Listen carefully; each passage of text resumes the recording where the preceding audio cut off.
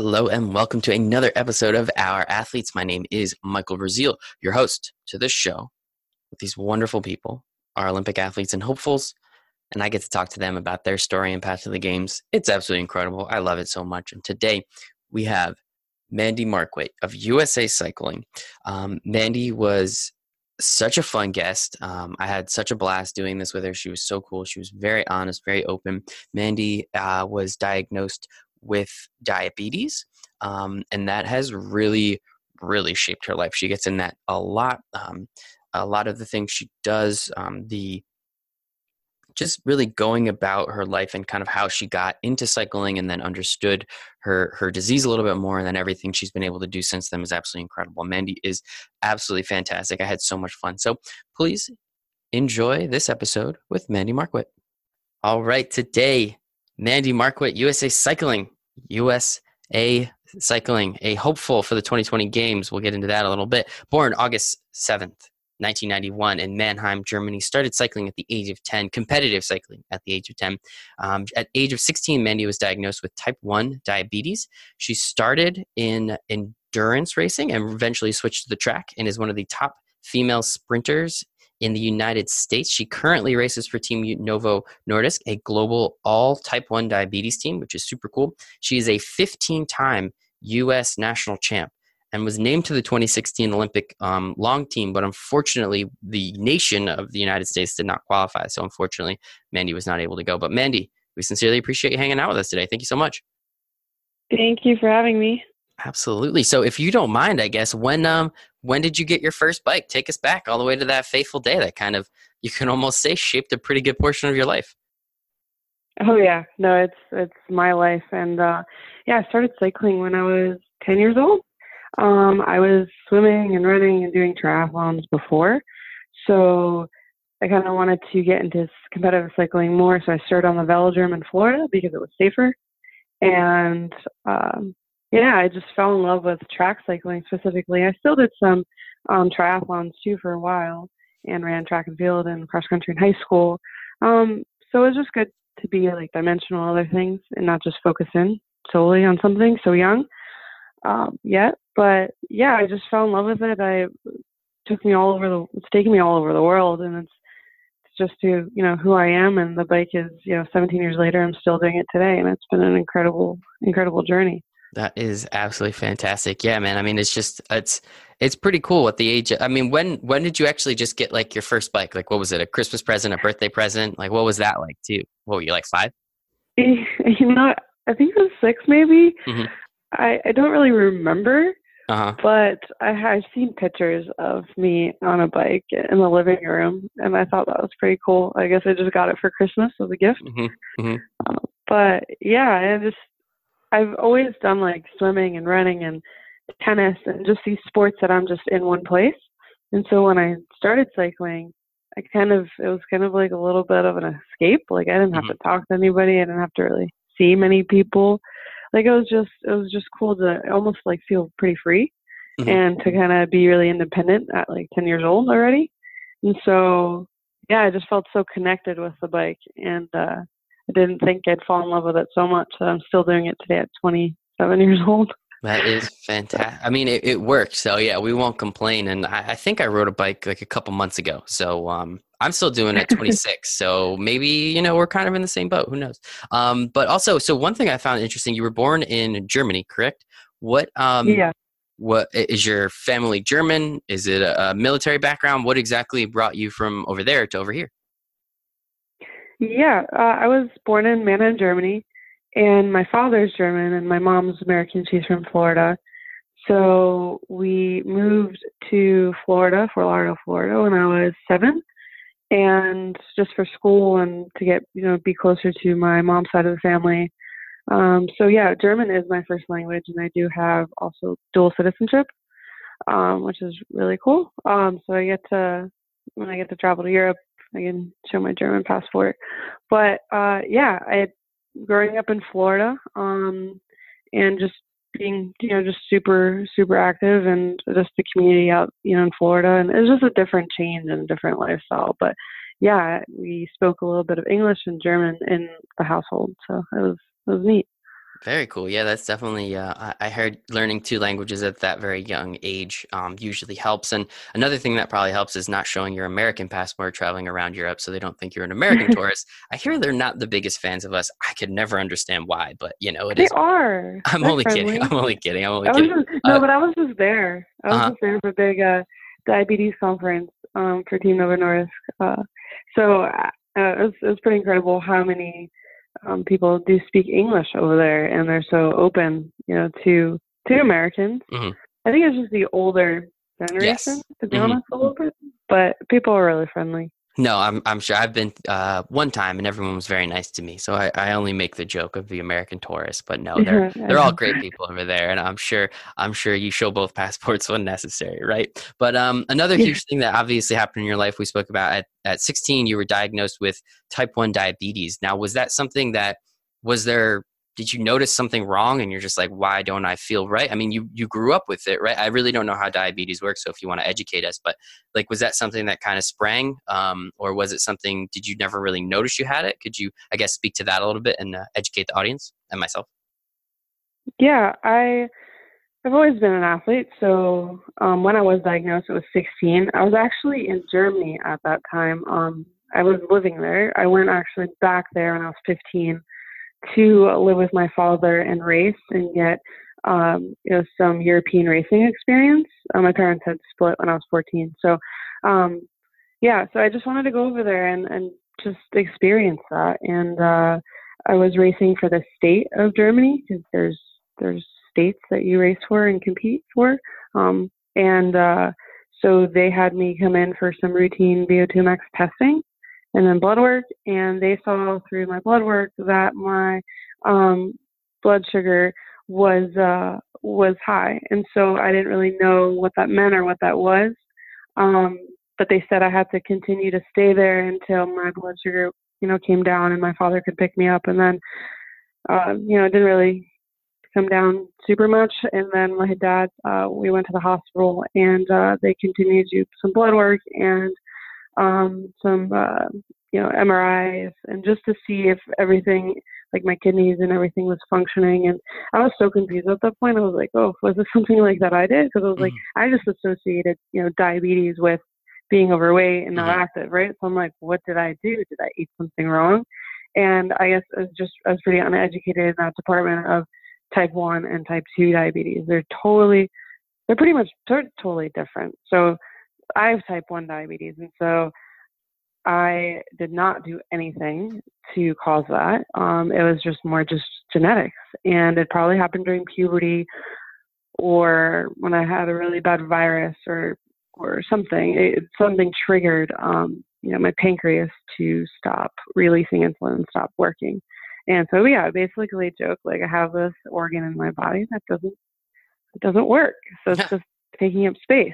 But the main function with insulin is to break down carbohydrates so I have energy. And as an athlete, like I need insulin in order to have energy, right, to compete and even brain function too. I mean, all those things are important to have good blood sugars.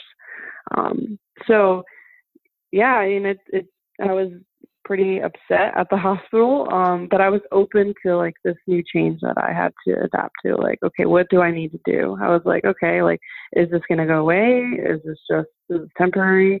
Or what do I need to do? And then they explained everything. And I was like, okay, so this is, I guess, for life, unless there's a cure one day. But I had a doctor in the hospital tell me that I would never be able to compete at a high level. He's like, it's not possible. And I kind of believed him. I was like, okay, so here are like, at that time, like my chances or like my outlook wasn't really the Olympics because I didn't really know the process and how to get there. And I was still kind of a junior, but I knew like I wanted to just be the best athlete and continue doing the sport, right?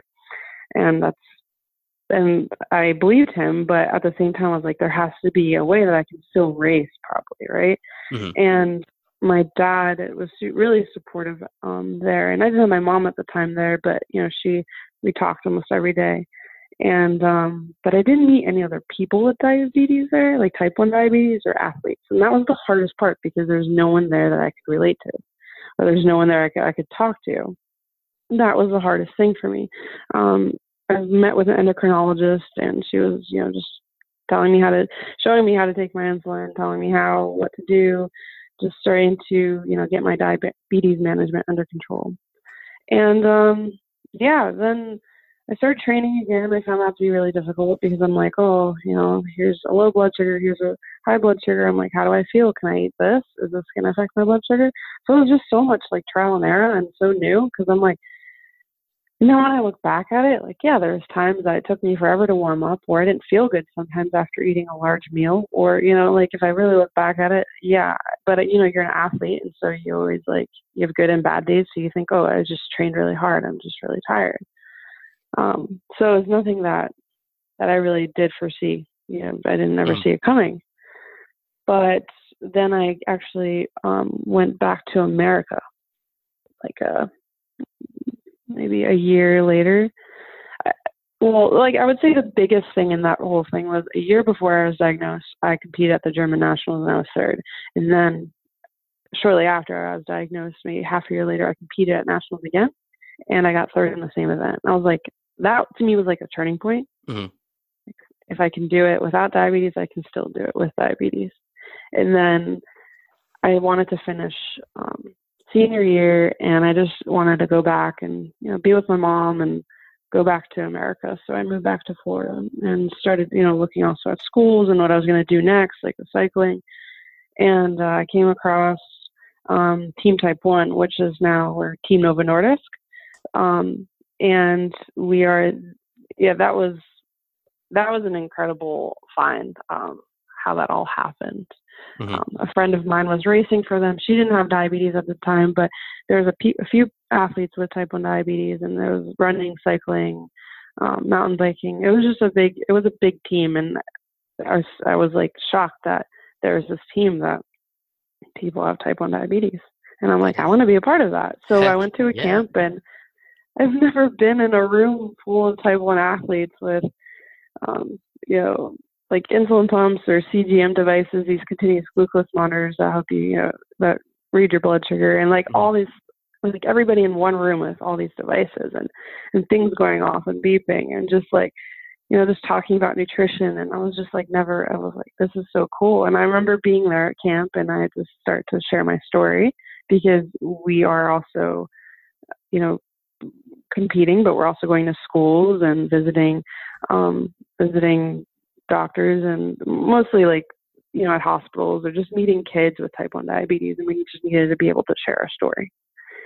And I remember being in the room, I was like, I just started crying as I told my story because I was so scared. Like I remember I was like 18 maybe. And I was kind of like, I was embarrassed to talk about it. I was embarrassed and I was overwhelmed. And and it was just transformed who I am as an athlete and as a person. And 5 years ago, we have the sponsorship, the team. I raced for Team Novo Nordisk, and 5 years ago we went from Team Type 1 to Team Novo Nordisk, and we are an all Type 1 diabetes professional cycling team. And the men's team is 16 or so guys from 10 different countries, and I'm the only female professional cyclist on the team. Mm-hmm. The team has kind of gotten a little bit smaller, just as far as like funding and just goals and just so in that way they have been a huge support, and it's been an incredible journey to race for them. We're a professional sports team, but really more than that, we are people. We say we're people with diabetes, and we have the same challenges and the same struggles, and we all want to, just dream big and be the best athletes that we can be. And it's an amazing organization. And really, the cool thing too is we have the largest social media platform of any professional sports team, and any other diabetes organizations in the world. So it's pretty cool the impact that we've made as a team, and sharing our story. Just recently, I was in Berlin for a Congress event. It was for the 54th annual European Association for Diabetes, the study of diabetes. So I was meeting with doctors and healthcare providers and just sharing my story and I spoke to maybe a room full of 100 to 150 people. And it was cool because I didn't cry, right? I was super proud to share my story and just feel the energy in the room and how many positive people are here to, to improve diabetes research and to find a cure someday, and just, to be like, have so many supportive people in one room and have that impact today. I mean, it's so cool. So I feel like there's a platform for me, with racing and living with diabetes and having impact. That is just absolutely incredible. Thank you for all of that. That was perfect. I mean, that's just, as you said, you get to do something you love every day, and then you get to give back to that community that loves you back. Like, that is just, it sounds like you hit the jackpot, Mandy, if I'm being honest with you. So that is pretty incredible. And just a couple questions from that story, because I love asking questions so much. Why did that doctor tell you that it was quote unquote impossible for you to compete at a high level? We both know he's wrong now. I mean, everyone, as I said, 15-time US national champ. Clearly the dude was wrong, or the lady, whomever was wrong. But like, is it because they haven't seen it before? Like, what was the reason that he told this 16-year-old girl, like, well, nope, you're never going to be able to compete at a high level again? I don't know. I'd love to talk to him one day and ask him why, and just change his perspective just by sharing my story with him. But really, I don't know why. I think it's mainly because, diabetes, type 1 diabetes is not easy to manage. I mean, you're constantly checking your blood sugars, you have taking insulin. I mean, you're watching your diet, and as well as like competing at a high level and traveling and training has different fluctuations too. I mean, you have, strength phases and endurance phase, like just power phases. Like, there's just so many elements to it, and just keeping it regulated and stuff is many things. Yeah, it's difficult, and it can be some days, but it's not that it's not possible. You just have to be really, really just open to managing it. And I just know if I do the best I can at managing my diabetes, then I can be the best athlete that I can be. And it's just, another factor that I have to, in my training and my daily routine that I do. But it's, at the end of the day, like, I want to also keep all my organs functioning and keep my legs and my limbs and all that. Like, I hear those, but also just, I mean, there's a way, right? If there's a will, there's a way. If you have big goals and dreams, and if it's like, it's not, I don't have a personal like association with this, but I don't have cancer, right? So it's something that I'm able to manage.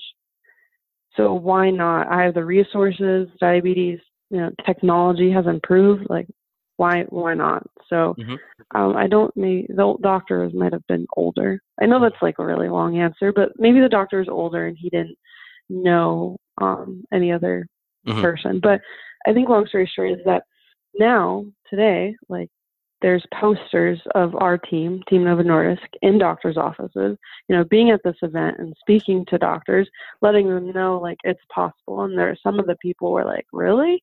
Like, even some of the doctors, they're like, how do you do it? So it's just letting them know, like, it is possible, and to be positive with their patients. And, someone doesn't tell them it's not possible, right? So.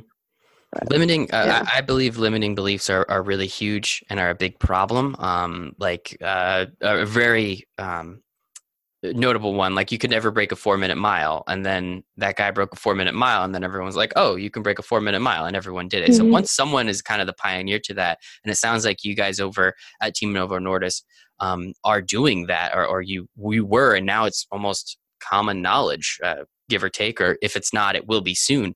That just gives all the little boys and girls, or really anybody that has type 1 diabetes, just the understanding that, wait a second, if they can do this, I can at least do whatever I'm trying to accomplish, depending, So I think that that's really incredible that you guys really put yourself out there, and you're on that platform, and you take advantage of, being the professional athlete, being on this team that's doing so many great things, and then also really making sure that you're giving back to the community. I think that's very commendable. And appreciate everything you're doing on that side of it as well. Thank you so much. That's awesome. Thank No, you. I appreciate thank it. you. You're the one that does all the work. I just sit here in front of a computer and stare at myself for a day. Like, it's not that big a deal. So no, thank you. We really appreciate it. And now actually getting into the fact that not only can you be an athlete, but it turns out you can be a pretty darn good one. I mean, 15-time national champ. I'll throw this one out there. Which one was your favorite? Was it 1? Was it 9? Was it 12? Which one? Like, what is it like knowing that you've done something so? You've pretty much just absolutely dominated for this long of a time at something, especially with knowing that you have this extra obstacle that other people don't have to overcome. Yeah, I don't know if I would say there's a favorite. I was Maybe only my kidding. first one. Yeah, I was going to say, I hope it's the first one, right? Yeah, because there's a couple that was before, like I was diagnosed, and then a couple after. This doesn't include anything from Germany. It's just the U.S. Nationals, and I also hold 2 national records. I was named to the 2016 Olympic long team. And I also have a couple of Pan American Championship medals and a win from there too. So, yeah, I mean, I'm just doing what I love, and going up to the line, and like I just feel like I'm no different than any of my competitors. And yeah, sure, there's something else I have to manage, but I think that's what keeps me disciplined and focused. It's just who I am, and so I'm proud of those accomplishments for sure. But yeah, just being able to do it with diabetes, just to me is personally just means so much more. At the same time, I wish I didn't have it, but this is who I am, and I am able to just prove to myself that I'm able to do it. And as you were saying before, it's something that you can manage. It's not something out of your control. So it's unfortunate. Obviously, you don't wish you had it, but at the same time, it's there. There's nothing you can do about it, and you move on. And clearly, again, you've moved on relatively well, or at least you look like you've been doing a pretty good job. So when it comes to competitive cycling, I guess, just to explain the sport a little bit. So you're on the track, you do sprinting. I guess just kind of explain like what a race is like, just so we can get a good understanding. I'm sure I've watched it on TV once or twice, but if you don't mind kind of getting a little more nitty and gritty with us. Yeah, so I used to do a lot of endurance cycling, so not going up hills, but more of like criteriums and just longer track events. But about 5 years ago, I decided to switch just to track sprinting. So it's, if you've probably seen it on TV, we go really slow, and then all of a sudden we go really fast, right? And it's only for like a couple laps.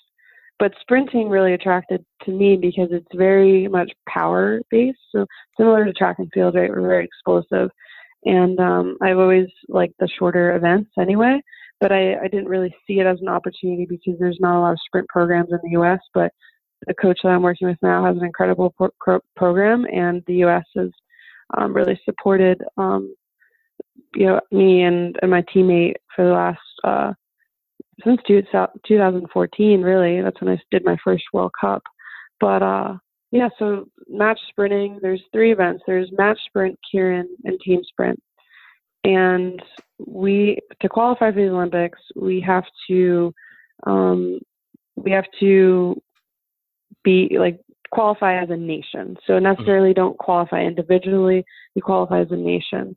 And it's not like one race, it's Olympic trials. It's the next 2 years to qualify. So when I was track cycling is pretty, the season never really ends, because you're doing these races in the summer that qualify you for World Cups, but then you have to do nationals to qualify for Pan Ams, and Pan Ams and World Cups and World Championships are all points that go towards the Olympics. And you just have to be really consistent. So sprinting is a lot of time spent in the gym. So I'm in the gym about like 2-3 times a week. And then on the track, it's a 250-meter velodrome. There's a couple different sizes too. Like I actually race on a 333 out here, or I train in Pennsylvania.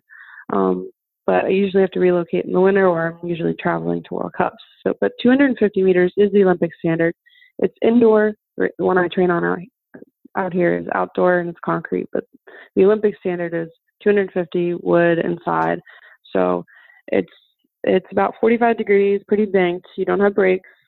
Um, Whoa. and yeah, no brakes. Mm-hmm. And you're continuing to pedal, and you're just always turning left unless you go up track and you can go right, but you're always going left. And there's so much speed, and we train behind a motorcycle too, so it brings us up to speed. So sprinting is very specific. Like a lot of the lifts I do were squats, front squats, single leg stuff, deadlifts. So it's a lot of just explosive power that we're building. So we have to build that off the bike to put that on the bike. Mm-hmm. That's whoa. That's very Yeah. impressive that you're able to do all that and just keep crushing it. What made you switch? I mean, I'm assuming you didn't win 15 national championships in the last 4 years, right? So what made you were clearly very, very good at what you were doing. What made you switch over from endurance to track sprinting? My body type, I'm not like the skinniest person, but I build muscle pretty well, and I wasn't going up hills, and I wasn't like the criteriums, like the road races, like I just noticed like just girls were smaller, and the track is kind of like always been my thing. And the 500, this one event too, it's not an Olympic event, but it's an event that's usually at nationals and Pan Ams and World Cups, but it's just 2 laps on an indoor track, 250 meters, so 500 meters. So yeah, I mean, it's all out, and it's just somebody told me that I should just try sprinting because of my body type, and I was like, oh, okay, so you just like get on the track and do like a lap and sit down. But it's actually way more than that. I find it harder than like a 4 or 5, 6 hour ride.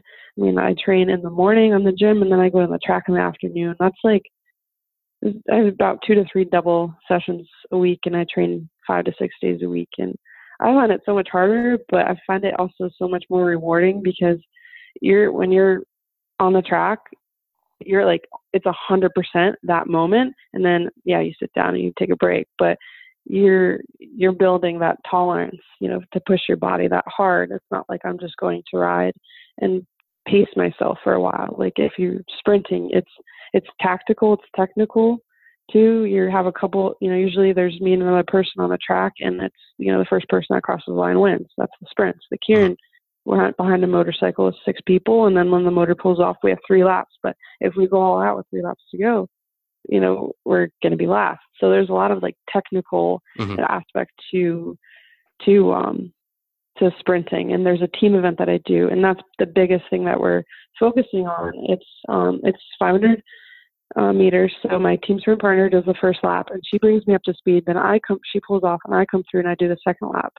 But I have to carry that momentum too. And we run pretty big gears on the velodrome as well. Like in order to push the gear, we have to get it going. But you have to build that strength off the bike.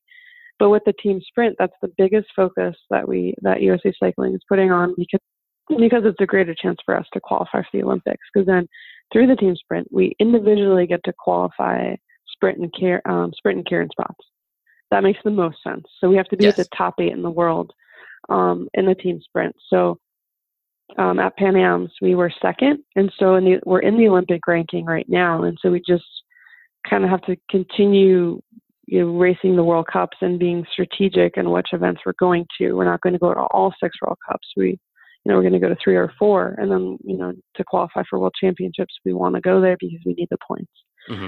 So it's all programmed. Like, okay, our focus is the build and continue to be consistent and gain strength. And I think that's what really attracted me to sprinting, and I just excelled much better at it than I did in endurance. And I wish I got into sprinting when I was younger, but I can't go back and change that. But it's been an incredible 5 years sprinting, and everything from like data to power meters to just numbers. I mean, I find it so much fun.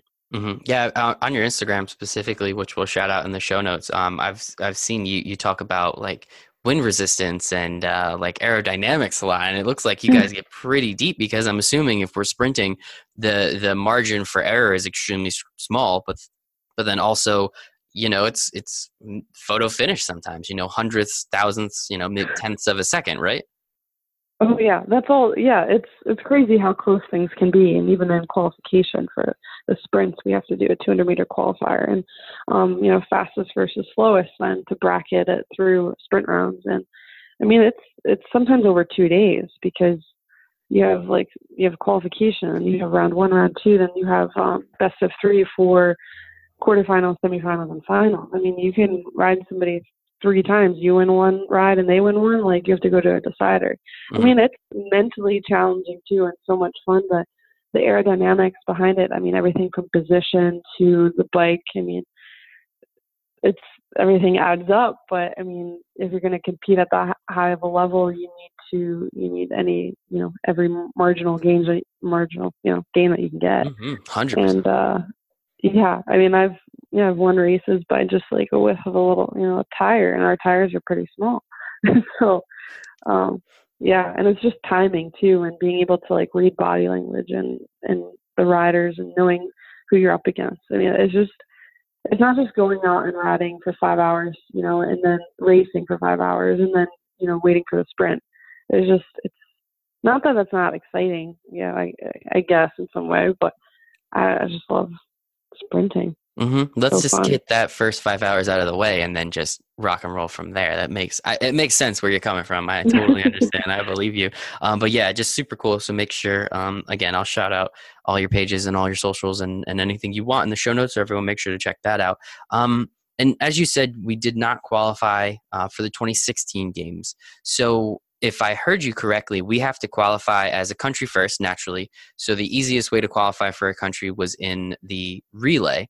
And then from there, we're allowed in this. Okay, thank you. And then from there, we're allowed to individually qualify. There's no just individual qualification. There is. There is. Yeah.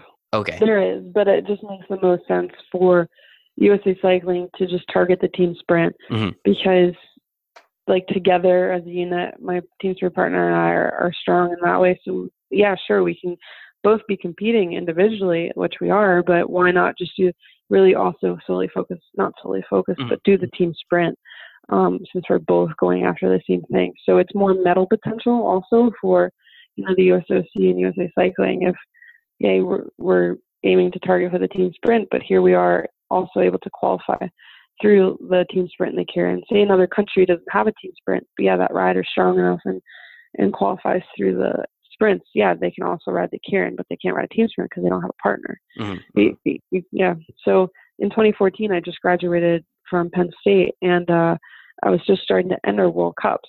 So it was kind of like not super realistic that I was going, but also okay. Like, I was starting to do World Cups for the first time and racing against the best of the best in the world, which was super intimidating.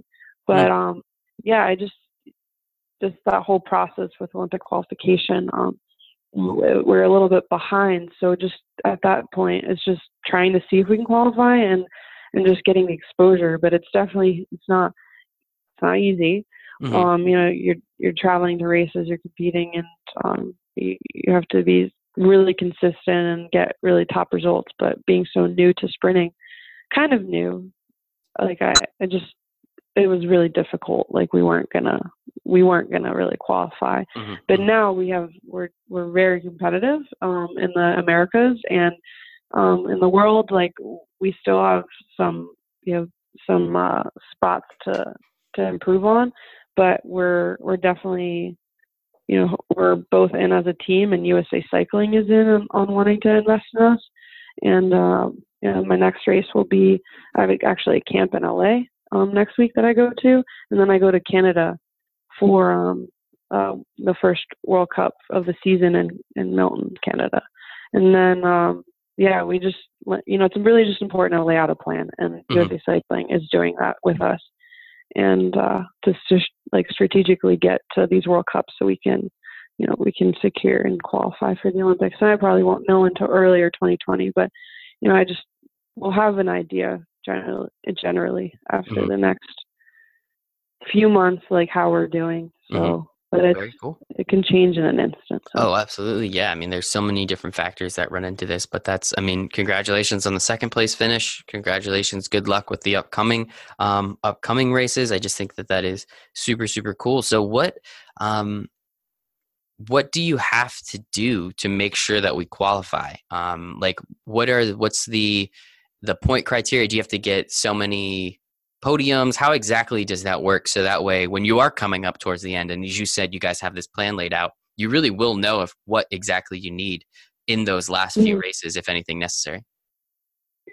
Yeah, so the main races that qualify us for the Olympics is the Pan American Championships, which are every year, World Cups, and World Championships. So it's really important for us in the team sprint to be in the top 8. If we can just consistently be in the top 8 at these events. They're all points that add up towards the Olympic ranking. Mm-hmm. So that's what it's going to come down to. So, like, for instance, there's World Cups in London and Berlin. You're going to have, like, it's Europe. So you're going to have, like, the most competitive countries there. So the other World Cups are also then in New Zealand and Hong Kong. You might not have some of those European countries there. So strategically, like, you're still competing against the best of the best, like the Chinese, the Australians, New Zealand, but you're going to have also, for us, it's going to be a great opportunity for us to be in the top 8, to also get those points, save. That's kind of like strategically what USC Cycling is looking at, like where to give us that experience and to hope to get some good results. And so sometimes you can't go to all the races, so you have to kind of pick and choose like which ones are going to make the most sense. Absolutely, yeah. Having a strategy behind it, whatever gives us the greater opportunity to get some of you guys and girls into the Olympics, I'm 100% for it. So, Mandy, that's about it for me. One more time, Mandy Marquardt of USA Cycling, 2020 hopeful, crossing our fingers, knocking on wood for you. Don't worry, we promise. But Mandy, thank you so much for hanging out with us today. I appreciate it. Thank you for your time, and thank you for the opportunity, to let us share our story. And it's pretty amazing what you're doing. So I appreciate it. Thank you. Thank you. No, it's way more fun for me, I'm sure, than it is for you. You've done interviews before. I just thought of another fun way to do it. So I appreciate that. Thank you so much. But no, thank you for all the work you're putting in. As I said, you probably have done more work. We're really not that far off in age. I'm November of 91, and you've probably did more work up to about the age of 16 than I have my entire life so far. So you keep doing what you're doing because you're very, very good at it. I'll keep pretending I'm good at what I'm doing, and we'll both live happy. How's that sound? Don't say that. Thank you so much, Mandy. I appreciate it. Thank you so much for listening to this episode. You listening right now, I sincerely appreciate it. Our Olympic athletes and hopefuls and any Team USA member or any person that represents our country, I think deserves more. And this is just our little way of giving back here at Our Athletes. So please make sure to follow Mandy on all her socials. That will be in the show notes. Please follow us at ourathletes.us, I guess, on the internet, pretty much anywhere. Really, and that's just Instagram because come on. That's the only one that matters at this point. So please follow us there, www.ourathletes.us on the internet if you want to learn a little bit more about what we're doing on the athlete and sponsorship side. And email me if you have any questions, michael@ourathletes.us. Please share this interview. Please tell your friends about it. Comment, subscribe, share, all the buzzwords at this point. So please just do anything like that. Tell your friends about it. I really believe that our athletes deserve more. And I mean, they're super fun interviews, so why not, right? So thank you guys so much, guys and girls. And I hope you have a wonderful day.